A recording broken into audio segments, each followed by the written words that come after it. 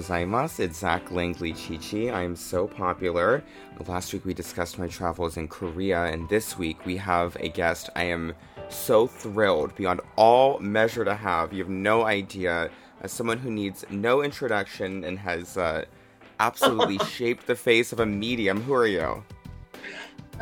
My name is Sharon Needles, winner of Season 4 of RuPaul's Drag Race, Hollywood's biggest handful, and the undisputed queen of Halloween, well, once Elvira dies. Oh my god, I love it. What are you doing, Sharon Needles? I think I'm doing the same thing everyone in the world is doing, and I spent all day watching Dahmer on Netflix. Oh, with Evan Peters, right? Yes. I'm a big sucker for those Ryan Murphy shows. I feel like he is such a great bastion of homosexual evil. Right, sucker. I hardly know her, but yeah, Ryan Murphy has a way of telling all sorts of different stories and fills them with models. Oh, of course. It's like the perfect like homosexual perversion just to like torture all of these like beautiful like sculpted men on screen on network television. I love it. Yes, murder and abs. I'm let's stop this already. I'm starving. All I've ever wanted is murder and abs. Now, you know what I call one of the guys that almost got away from Jeffrey Dahmer? What's that? Fast food. Too good. Sharon, I have to ask you, why are you speaking with me today? Well, because you kept hounding me in my DMs on Twitter. I did. I think I sent you maybe like 6 or 7 messages, and I would just send a new one every 3 months being like, you would love to do this, just come on already. Yes, yeah, I'm speaking to you, so you quit hitting me up in my DMs. Yes, I could stop the harassment campaign. I'm glad to bring it to an end today because you truly are one of the most fascinating creatures to ever touch drag. I have a very severe philosophy when it comes to the cross-dressing arts, and I believe it's an evil medium. I think it is specifically meant for the most dastardly impulses of the world, and it's all about chaos and destruction and the ecstasy of that. And from anyone on Drag Race or otherwise, I feel like you truly understand that philosophy. Well, like many tortured souls, especially in the BTQIA umbrella, there's someone else living inside of me, and if I don't let her out, we all suffer. So true.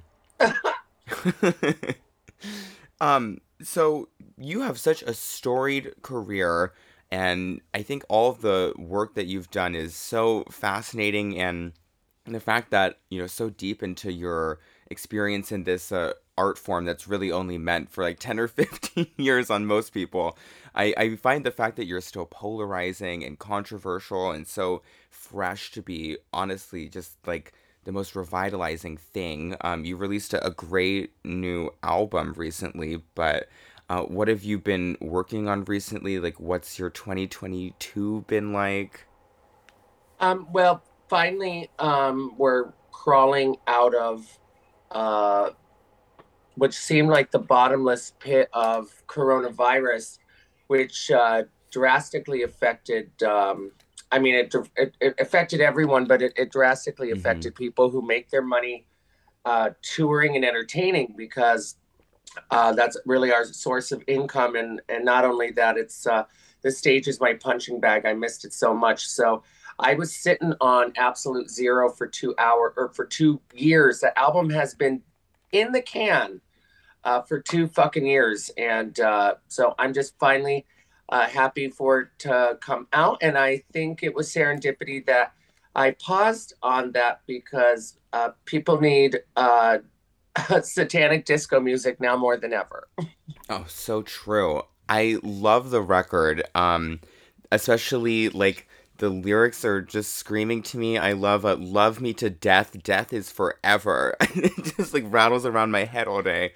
Next to a David Lynch reference, it's perfect. Yes, Fire Walk with Me, very good for catching that reference. And you know, Absolute Zero was kind of a hard record for me to write because I write pretty heady, I write pretty wordy. Mm-hmm. And with this dance record, I really wanted to like pull back and not have not so many puns, not so much uh, heady bragging about my linguistics and my Rolodex of pop culture. So it was hard for me to step back and to strip my writing Mm. style. But and I really didn't know how fans were going to respond to this. Usually, my records progressively just get darker and darker and darker, and I didn't know if they were ready for me to dig up disco and uh, and uh, and have a dance record. But people seem to like it. Oh, I love it. When And you're a man in a I wig, you really can't get bad press when it comes to music, which is sad because so many drag queens make so much bad music. Yeah, and you were kind of one of the first, like, and I think up until you, like, there was never really like a drag queen album of any of like the Rue girls or anything, and Oh, unfortunately, they never really I've been got a very guinea good. pig for the successes and failures for everyone in Hollywood. And I think that's you're right. true. I was the first person to have a full studio record. It even like charted on the iTunes dance charts, which you know you don't really see that with cross dressing alcoholics coming out of reality television, especially back in season 4 when the show was still so green. Um, Mm. uh, but yeah, and you know, I'm not saying I reinvented drag or anything, but I certainly think I took a beauty pageant and turned it into an art gallery. I know, I think you 100% did, and I I love Drag Race. I think everyone does. I have a very tortured relationship with it as it's both decayed and changed over the years. But I think one of the most special things that ever happened in the whole course of the show is your appearance and your introduction of an alternative outsider art was really like scandalous for me when I was like in high school watching it happen. I Ah, was like deliberately like freaked out and like the other like the only other fag at school who like watched Drag Race, he was obsessed with you, and I was terrified. And it took me like a proper 3 years to be like, oh, like this is what I want to do as well. So, right, right. Well, uh, when it comes to the lady in my head, she's not really sassy or cunty. That's not yeah. her power. Her power is more based off of the things I loved growing up, and that was 80s bimbos and horror movies. And Sharon really is just really Elvira with the 8.5 inch dick. She's really just a reflection of everything I liked growing up.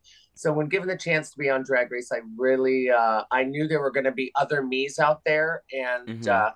uh, and I have such an obsession with fame that I knew I could manipulate it in a way that I wanted, and I get off on knowing that I inspire young gay weirdos. I love it. Like some Oh, people yeah. say they want to inspire people to do the right thing. Not me. I want to do it so I can brag. I feel exactly the same way, and I really am obsessed with that ethos. I think it's so much more refreshing and exciting to just go all the way into the Marquis de Sade hedonism instead of like getting like sparkly and cute. And I mean, there's a place for everything, but I think that your book of references and like your specific interest in like 80s pop culture, like Paul Rubens, Elvira, like all of the character work, it makes Sharon a really original creation. And I was kind of curious about where you started like foundationally pulling the first threads of this character you've mastered. Well, I always say uh, Sharon's birthday is February 10th, 1996, because February 9th, or excuse me, 1996, February 9th, 1996, I, uh, I witnessed something that profoundly changed my life, and that was the Antichrist Superstar Tour of Marilyn Manson when I was 15 years old. And at Mm-hmm. this time, I'm growing up in a town of 1,500 people called Newton, Iowa. And I was a pretty bullied kid. in the 90s, you didn't really see many me's in small town Iowa. And after that show, I remember going to the show and just having, there were so many protesters and people saying we were all going to go to hell and we were sodomites in the show, burning American flags and slicing yourself up with glass. And I said, this is exactly what I want to be when I grow up. Like, I love that. You know, some little boys wanted to be Britney Spears. I wanted to be Marilyn Manson. And yeah, we're both still controversial to this day.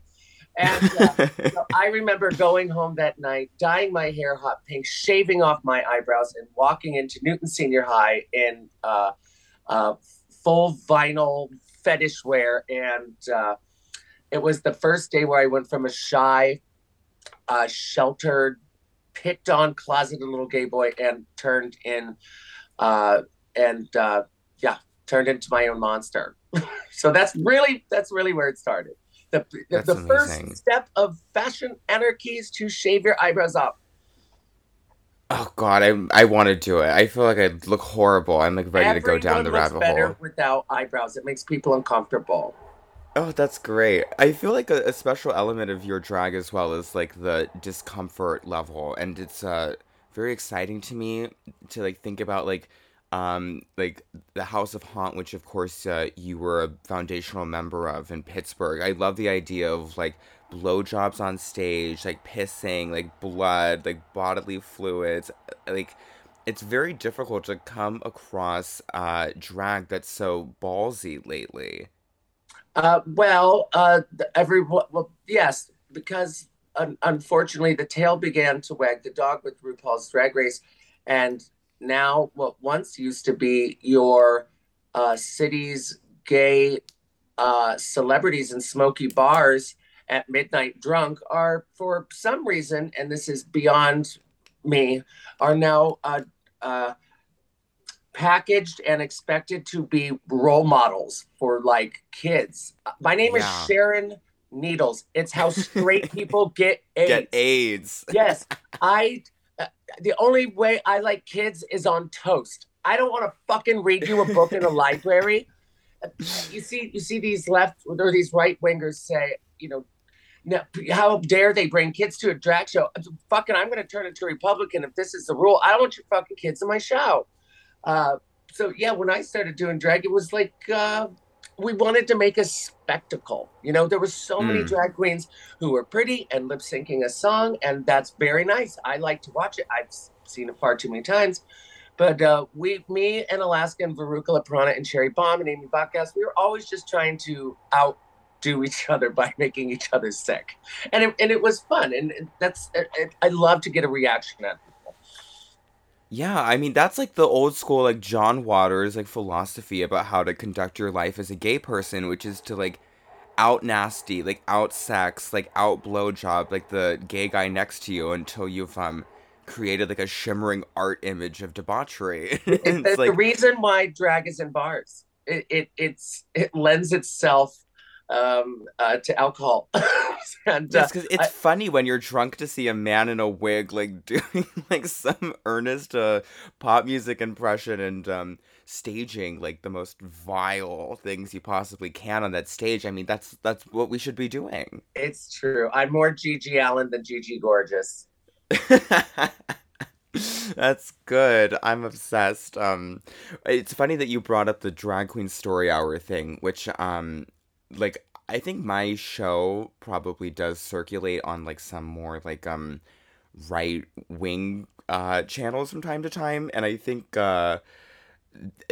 during the whole drag queen story hour debacle, like people had a very severe reaction to me because they all thought I was like some sex pervert. And you know, the thing is like, yes, I you're right, I am a sex pervert, but the thing is like I don't want to do that to kids. Like I'd much prefer to do it to like 24-year-old straight guys, not their kids.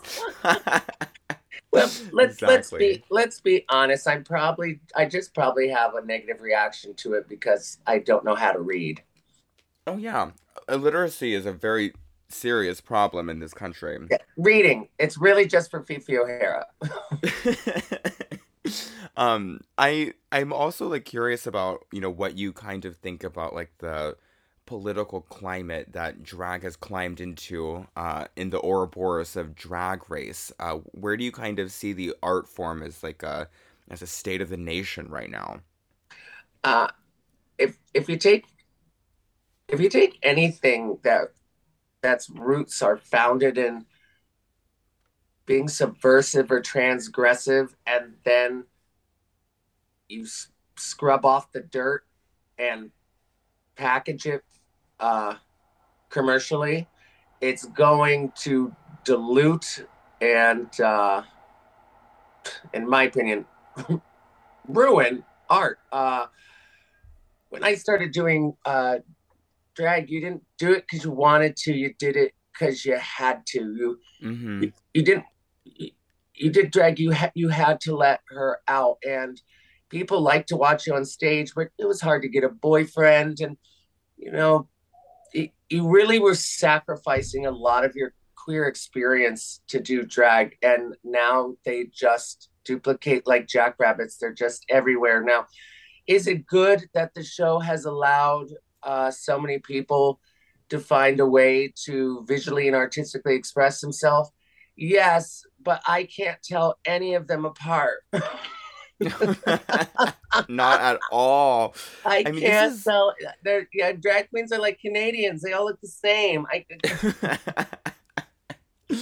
Oh my God, it's really true, and this is kind of why I feel like I don't think I could manage to do drag in America right now, because like at least in Japan it still You'd feels like never get a gross and gig. taboo. I'd never get a gig. Like, what am I gonna do? Like, like I'm like in this country, I'm like doing like seppuku on stage and like covering like, myself in blood or whatever, or like pouring liquids on myself. It's like I can't really do like the kick my heels and like twirl around kind of thing, to be honest. So like if I ever go Well, back to America, and my hear career's me over. out. I have more than most of my compadres and a severe obsession with fame, and I look at fame truly as an art form. I Mm. bow to the altar of Andy Warhol. Um, so I'm so privileged and so blessed because of what RuPaul's Drag Race has done for me. It just should have been canceled after season 7. I think that's the right The answer market is too. too saturated. So, what do you think the answer is in a post Drag Race oversaturation universe where Oh, the there's monster can't be stopped. I have no I no don't know. prescription? Yes, the tail has begun to wag the dog. The monster is huge. You'd hear RuPaul always say, RuPaul's Drag Race will never be applauded or awarded. It will always be subversive and underground. And RuPaul is the, Guinness Book of World Record for, of a Black person winning Emmys. So Mm-hmm. the show it's huge. And what's kind of sad, and which just goes to show that there's still misrepresentation of queer people, and even some misogyny in there. It's like we're as famous as a Kardashian, but we're paid like a shift manager at Target. So Yeah. us, RuPaul's Drag Race, and the queens on it, not only is as big of a show as any other reality show, it also is a template, and it really sets the standard for fashion globally. Mm. Like Yeah. anytime I'm watching a woman do her makeup and they put the exclamation point on the nose, I'm like, where you got that from, did you, sis? Like I think I drag know. has really gotten into the visual lexicon of everyone. Yeah, it And really I want has. and we are not reasonably compensated. No, I don't think so. I always like think of like the like drag race like workhorse to be like somewhat like the post Civil War like Scarlet in Gone with the Wind when she has all of the prisoners like pushing around the machinery in her Yes. house. It's like that's exactly how it feels, and it's like no one's getting paid enough. There's the market's too saturated. It does feel like kind of apocalyptic, but I guess for me, And no like, one works harder. No one works no. harder. No Oh one God. travels more than a drag race girl. We do our own makeup, our own costuming, our own hair, we're our own fucking therapists. Uh well, you know, we have to fund all our own things. And then you like do you remember anyone who's ever been on The Bachelor? No. And those No, people only are the paid ones I so jerk off to handsomely to on be there. Instagram. Like just the hot ones that I like save into my bookmark. So on Right, Instagram. right, right. That's it. Where they take their heads off and just put them on someone else's body. Those Yes, blends are getting exactly. real good, by the way. Um, yeah, but yeah, like Kardashians are sitting in mansions, and you make $400 an episode on Drag Race. Oh my God, that's crazy. $400 an episode, and I don't think it's ever increased since I was on Drag Race 11 years ago. Hopefully the quality of the lunches has. So you've heard the the tall tales of craft services on Yeah. Drag Race. Yeah, yeah, it was pretty rough. But Well, I that's mean, fine by me. I'm not much of an eater anyway. I mean, I've definitely like as you once brilliantly put, a little like retarded about like the whole thing, and like it does have like this uncanny, like horrifying shock treatment fascination to it, and I really like the torture chamber of it, and the pretty like nasty sensory details of like the hotel rooms with tapes and the craft services lunches. I've always like been a little like wickedly fascinated with, to be honest. Yes, yes, and it just gets more sadistic every season. Mine wasn't so bad. I mean, we had a PA bringing us weed. Oh, great. But now they're like war prisoners. They like lock them up in those rooms and like Right. Well, I feel like I'd never been to Hollywood before. I was never on TV, and ever since I was a kid, I always said I was raised by a single parent, and that parent was named television. I've always wanted to be inside of it. I took those rules so seriously, more that's serious than so anyone else on my cute. That's I so was convinced there cute. was cameras and recording devices everywhere. I was so naive and so green to the experience that I didn't even realize there were cameras behind the mirrors until it aired. Oh, you were just thinking World of Wonder was just like Big Brother in there.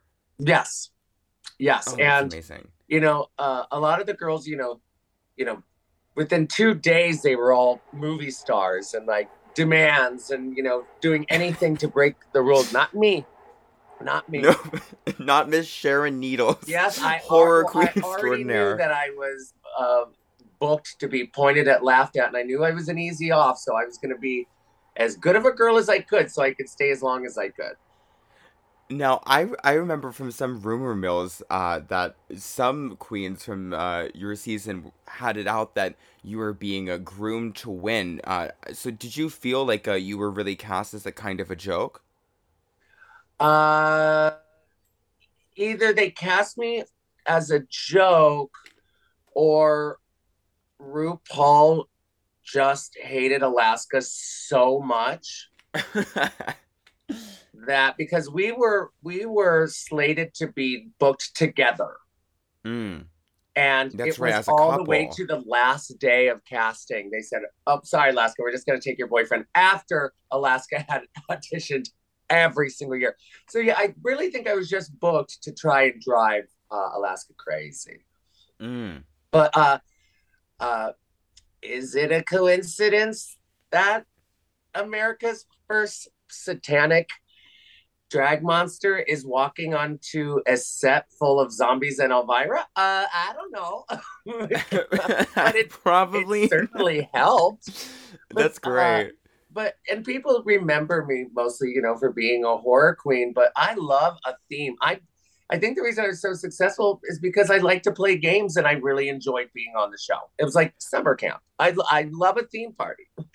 Well, I think what probably helped make you win is that RuPaul like loves someone who loves pop culture, and it just like seems that you were effortlessly communicating like your single parent of television, as you said, and I mean, I've like listened to so many of your interviews, and like the way you can just like spit off facts about basically like any horror movie or obscure pieces of media. I mean, I think RuPaul really appreciates that, and it's a quality very deeply missing in the contemporary drag queen.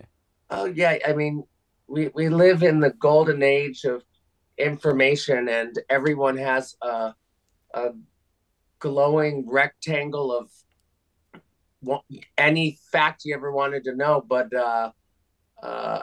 young, and not all young queer culture now, but I see a lot of it. Don't want to invest in their history or Hollywood history. Very true.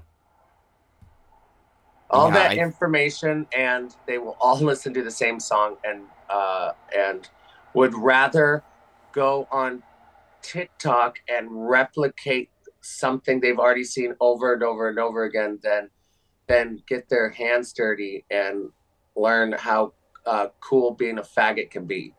Oh God, yeah. I feel like it's so easy to fall into that trap, and like even like before TikTok existed, I could feel myself like slipping into it in like in university, like before I started like taking like gay history seriously. And it's like if you just like crack a little bit like into the surface, like you have a whole world of like Andy Warhol blowjob movies, like Larry Kramer, like Nazi orgy, like Fire Island Whoa, mud I did death. not see that coming.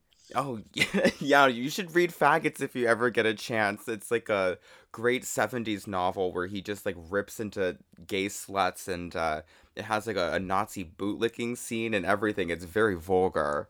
Oh, Hitler, I hardly know her. So I'm glad that you have such a an admiration for gay history, and you make it such a big part of your art. I really appreciate your sharing like your thoughts about the state of drag right now, and I just feel so privileged that you're still kicking. Yeah. Uh, when you're already dead, love can never die. Dead girls never say no to a booking at this point. But yeah, the last 2 years have been a real challenge. I mean, I went from you know, you know, going through a breakup of 7 years, my mom getting cancer, coronavirus, Black Lives Matter. My best friend died, and a maniacal psychopath went on a rampage in an attempt to destroy me and almost succeeded. And this was all in 1 week. One so week. yes, this was from my best friend dying to my mom's cancer to a divorce to psychophan that shall never be named. Hmm. Uh, yeah, that was a real week for me. I was convinced, and I'm not lying. I was convinced I had died, and I was in a slow, perpetual hell of my own making, and that was Hmm. a really hard uh, grave site to crawl out of. And I So I how did don't you wish crawl it out of on it? my worst enemy. Yeah, I'm very curious, like how you managed to deal with all of it and then like crawl out of it. I think like willpower is something I really admire on this show. So what did it take for you to push through all of Well, that? I'll be honest. I didn't think I was going to make it through this one. I mean, I have Mm-hmm. been a survivor my entire life. I have been. I mean, my earliest memories uh, are wrapped around pain and abuse and being misunderstood. So I've become pretty good at it. But this one was a doozy, but a lot of it was just time being surrounded by my support group and trying to find uh, ways in my mind trying to put the puzzle back together. And sometimes I just have to write it. That's why I'm a writer. And so when I realized if my eyes or a Hollywood camera and I ripped them out of my skull and I threw them into the air, would I like my own movie? And I think I would. So your your worst day is your most readable chapter in your book, and uh, it's hard when I was a little media darling, and then to get so much bad press. But you get the pop culture you want, not the pop culture you deserve. And it's a sadistic world out there. And I guarantee you, not one Drag Race fan knows what Nina West did last night, but I'll guarantee you, once a RuPaul girl does something a little shady or a little sly and it ends up in the press, they read all about it. So when you're sitting at home and you think that everyone hates you, you are doing nothing but entertaining them while they watch you fall apart. And I'm an entertainer. So my worst day can be the best chapter of my book. Enjoy, you little psychopaths. Oh my god, I got chills. I feel like cancellation is like one of the like most special like horrid demons that's like come out of the internet era. I can take cancel culture and turn it into Cancelvania. Oh. You can only get canceled. You can only get canceled once. You might as well get it out of the way. You got me hot. I'm hot as hell. Well, ain't going nowhere, baby. I'm burning up. Am I too much?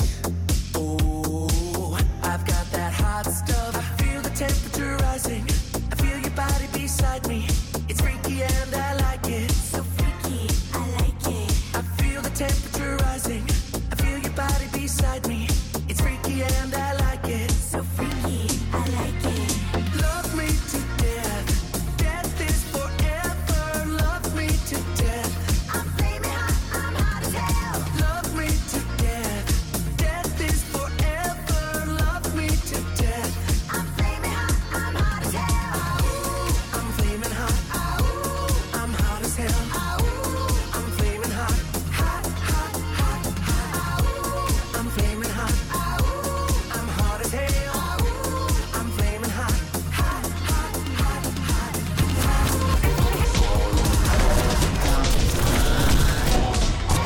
Oh, I have one look. You look 20 years ago.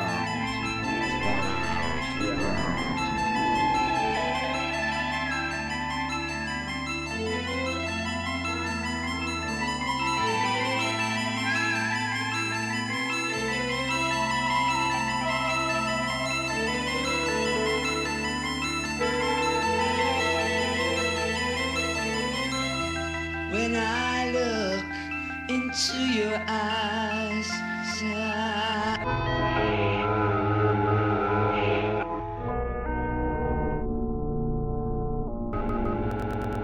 One thing I forgot to ask you about, which I actually am like dying to know. I know that you were like still very green to Hollywood when you went on to Drag Race, but did you have like an inkling of a suspicion that perhaps that your feud with Fifi O'Hara would become like reality TV legendary imagery? Yes, only because it wasn't fake. I would remember we would get in these just blow up fights, and she has a different reality about this. But I remember even off camera, she'd be like, "Fuck off and get away from me, Sharon." We had to be taken to our hotels in separate cars, and they kept security around us. And now looking back at it, hindsight is 50-50. I think the producers wanted to keep us going because it does make for great TV. But I knew after filming that season 4 was going to be something very special, and that the fans would really respond to the insanity that was Fifi O'Hara. I even say sometimes, I didn't win because America loved me. I won because they hated her. And hate her, they did. Oh, yeah. I mean, but that fight between you two, which is like, millions and millions of views, like, twirling into the cyber abyss forever, where like the veins are standing out on her neck. It really feels like an actual like manifestation of the tensions of drag culture, like all wrapped up into a very lavishly produced segment. It's really special. Yes, and it is, you know, if you want to know what a dressing room can be like, it's very much that. I've in my over 20 years of drags, I've seen many amazed makeup brushes. Oh yeah, me too. I mean, I've only been doing drag for about, I guess, like 5 or 6 years now, and even here in Japan, like me and my sisters have gotten to, like standing up, like hands held backward, like screaming matches in the green room over absolutely nothing at all. Exactly, and it's funny. RuPaul says drag is not a contact sport. Whoever said that has not been in many dressing rooms. Oh, it absolutely is. It's a blood sport. It's gladiator. It's visceral. But it is. I think it is unique. Like I've never seen such high tension and passion in any sort of green room or creative industry as I have in drag, and that people feel so fiercely about it. Even still, I mean, it gives me hope that the plastic Teflon that's kind of engulfed the culture can be overcome still. Well, it can only go so far before starting back at the beginning. That's right. So let's talk about these two movies. I am a big fan of Sleepaway Camp and its sequel, and I know you are too because I watched your really wonderful interview with the British Film Institute, I believe, where you went through some of Yes. your. Oh my God, just breathtaking how articulate and interesting you are about movies. But what's kind of your experience with Sleepaway Camp? How did you fall in love with these very strange, perfect little movies? Well, Sleepaway Camp Part Two is the very first horror film I ever saw. My Wow. my brother was having a sleepover. I kind of snuck in to hang out with my brother and his older friends. So my introduction to horror was gore, uh, sexuality, but most importantly, irreverence and camp. And Mm. that really makes it a perfect film. I didn't see Sleepaway Camp one probably until 10 years after seeing two, and I'm not quite sure what the actress Angela who played Angela is doing now, but I heard two things. One, she's dead, and two, she plays the dark haired girl on The Facts of Life. That's perfect. I can't believe how amazing these movies are, and they feel both, like you said, very irreverent and campy, but there's also like a very real texture in these movies about the actual like mania and derangement of the heterosexual universe, and watching Angela get her revenge against it all in the most heinous, like, gory, like postmodern like kills ever is like very deeply cathartic. Don't mess with the transsexual. Never, like, I think And a about. lot of Mhm. people find that those movies shit. One of your favorite words. Mind if I borrow it for a moment? You've been a shitty friend and a shitty camper. And then what does she say after she like sends her into the outhouse after she's like down in there and like nudging her with a stick? Oh, do you know what else is in there? Leeches. For a leech like you, Allie, you should have been the first to go. You should have been the first to go. Oh, so good. I think it is really special that this is a transsexual character. Lots of I feel like a lot of criticism about this movie is about how it depicts like trans women as like evil and monstrous, but for me it is displaying them as all powerful harbingers of justice. I agree with you. I mean, there is some problematic concepts in here. The fact that Angela being transgendered was kind of against her choice. It was forced upon her aunt, and Right. then given a sexual confirmation surgery while in the loony bin. But I was always just happy to see representation in any form, and horror movies certainly are a way. And though the transgender community may be painted in a bad light, I always like seeing them. I mean, it starts with Psycho and Dressed to Kill and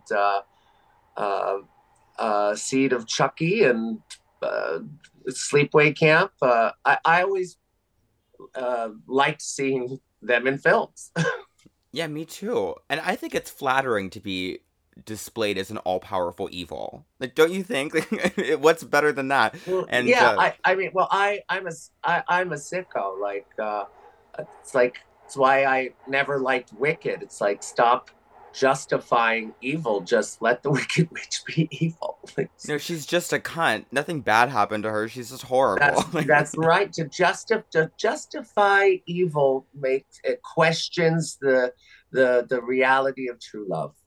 Oh, beautiful. I mentioned this a little bit, but don't you just love in these movies like how like there's I feel like the heterosexual world, like even if it's implicit or not really intentional, it comes across as it really does in reality, which is this very like boring, static, monotone, sexualized world that is punctuated by moments of fabulous transgenderism as they're like murdered in these beautiful glamorous ways. But I can't stop thinking about like the first movie and all of these like men in short shorts with like their like huge long thighs pointing out and their like giant muscles bursting out before they're like all slaughtered. I love it.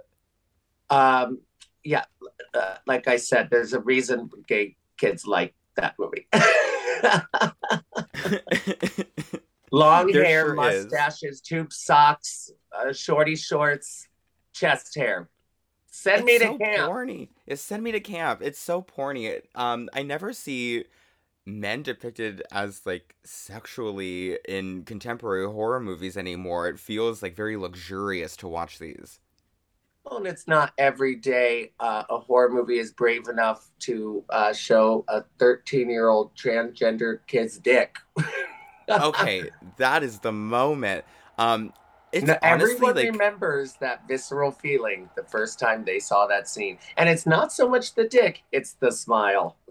oh yeah, and the strange like green overlay when it's like finally revealed at the end of the first movie that Angela is a transgender woman, as it were.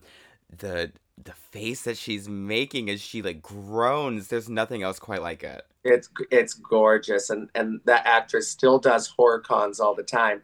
And Angela in Sleepaway Camp 2 and 3 is actually Bruce Springsteen's sister. Yeah. That's weird. It is weird, isn't it? But it feels kind of right. Like Bruce Springsteen is like a final image of Americana, and like so is Angela. Yes. I always thought, Jane Mansfield is to Marilyn Monroe as Angela was to Shelley Duvall. I love that. Doesn't she kind of look like a dime store Shelley Duvall? No, she does. I love how she takes on like a very like hoity-toity like dyke moral Puritan role in the second movie. Like her conduct is so like sweet and amusing to me as she's like scolding the other counselors. I really like her like mothering figure in the movie. Yeah, her delivery is very matter of fact. And that haircut. It is unapologetically terrible. Oh God, it's great. I just, like when she's like performing the Happy Camper song that they so lovingly put a like blue sepia filter over and like stretch out into like a horror montage in the end of the movie. I loved that too. Well, I prefer the parody of oh, I'm a happy camper. I love to drink and fuck, and if you give me money upon my titties, you can suck. Beautiful. the Shit Sisters. It's so good. I also like that the second movie has that like postmodern thing where Angela effectively like cosplays as like all of the great 80s and 70s titans of horror when she's like wearing the Freddy Krueger gloves and like putting on the Texas Chainsaw Massacre mask. It was really to justify the cover because the movie was straight to video. Mm-hmm. And the original cover in your in your local video rental store is a model who is not in the movie, with a backpack with the Jason mask and a Freddy glove and a chainsaw hanging out of the back of it. So they really just banking on the success of much more successful franchises.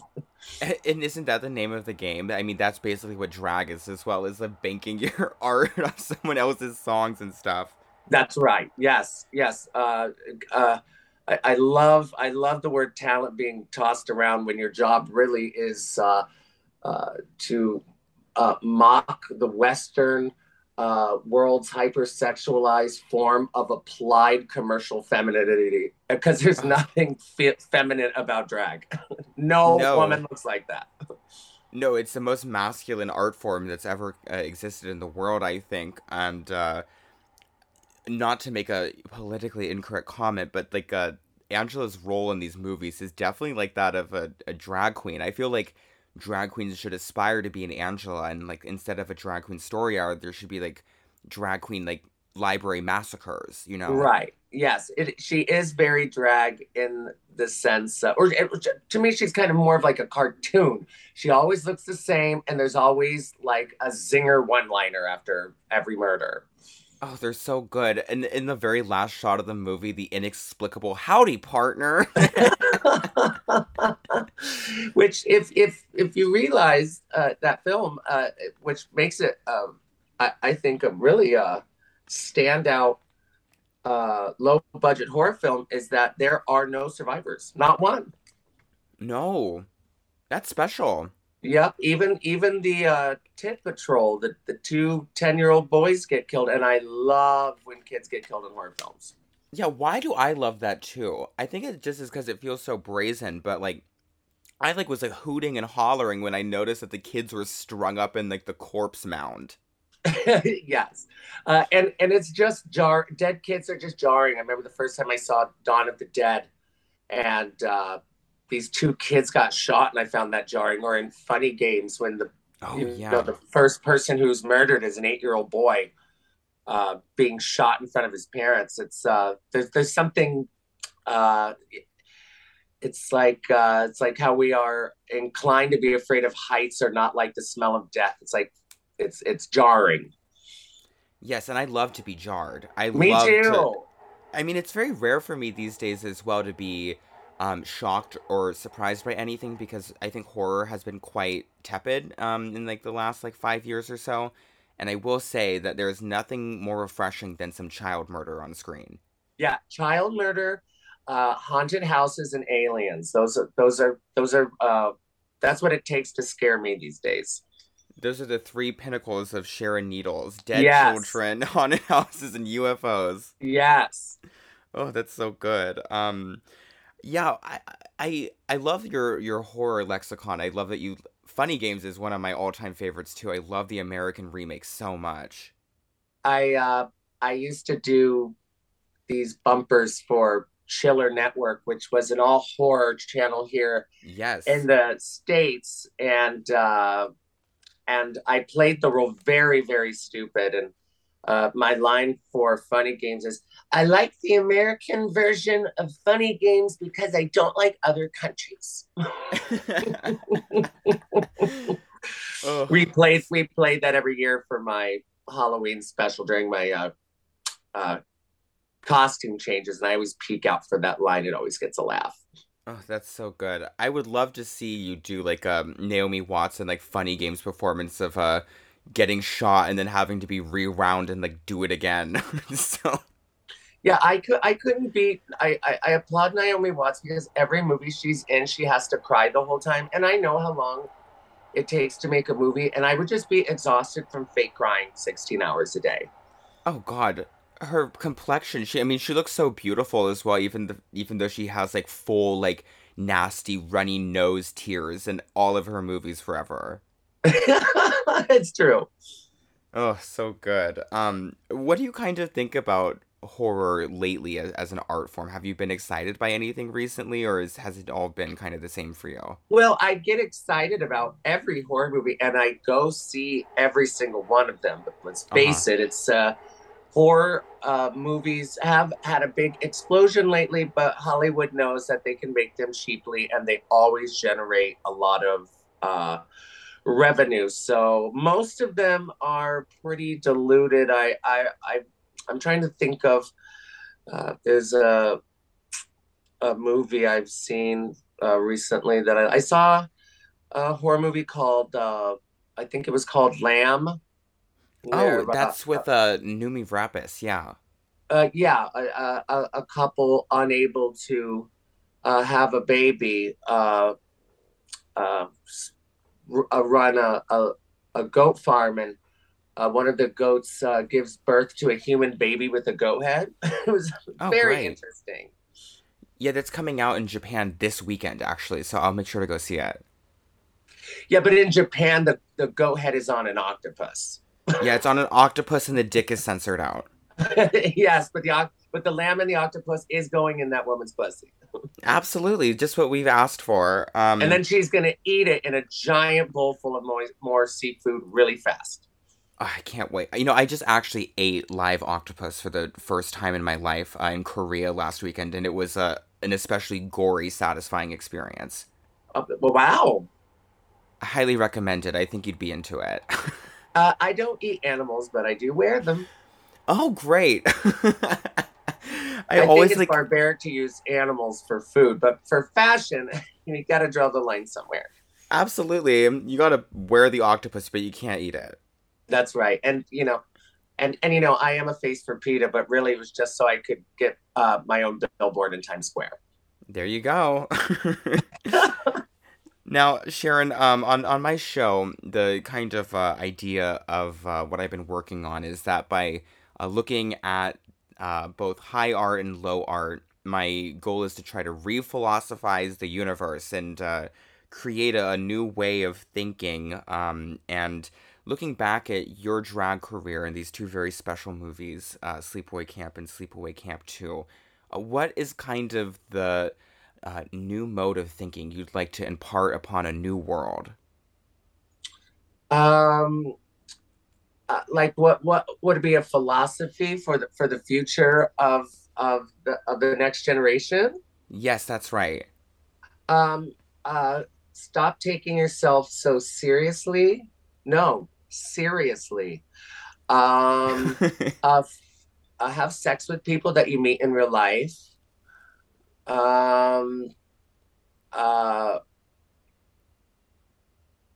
Stop holding people responsible for things you know you're guilty of. You just haven't been caught yet because it's coming. Mm-hmm. Be nice to your mom. Great. Do drugs. Perfect. Go to record stores and look at the pictures instead of just going to your iTunes and listening to what they tell you to. Mm-hmm. And constantly be curious. Oh, that's so beautiful. Don't ever get you there's no excuse to be bored anymore.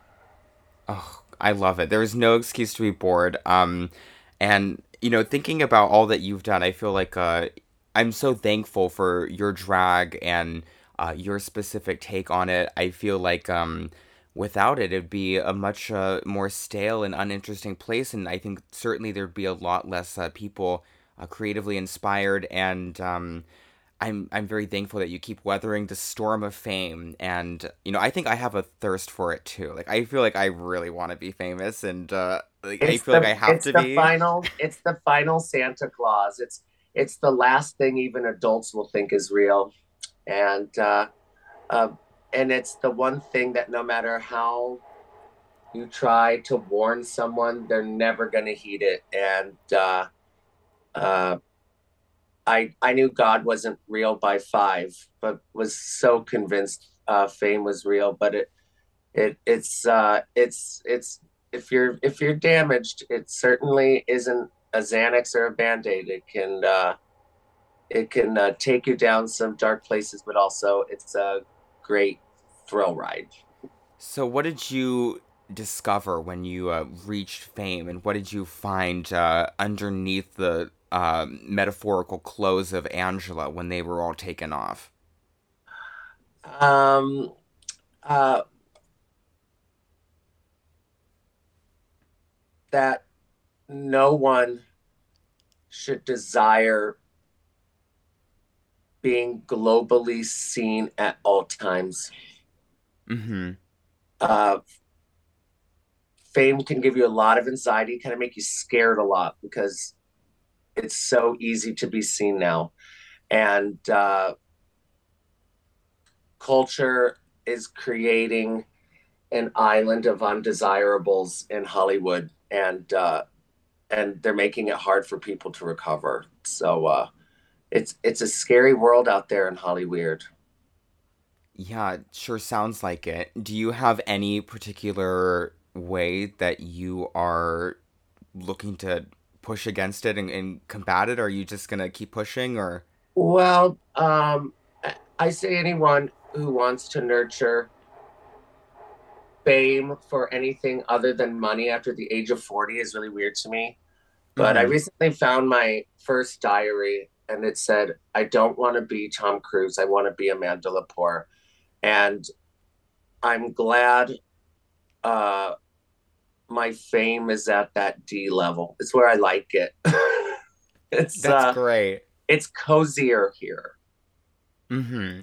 So the Um, answer is to swaddle up in the D tier and to yes, be happy with what you have there. it was written in the celebrities that I would be a star, but I'm not going to shoot for any of them too high.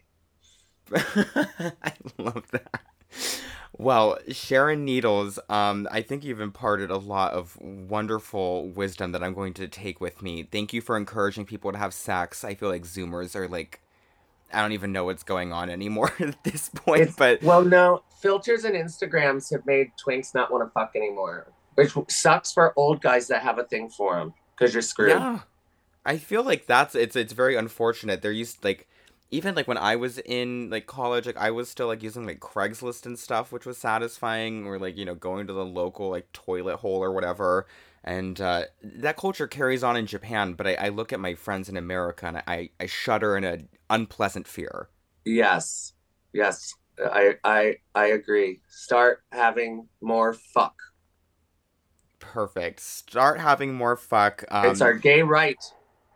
It's our only gay right. We have nothing else in this world but that. It's true. You make gay normal. No one wants to fuck anymore. See, we wanted those rights. Be careful what you wish for. Be careful what you wish for because things are a lot more boring now and every drag queen looks the same. That's certainly true.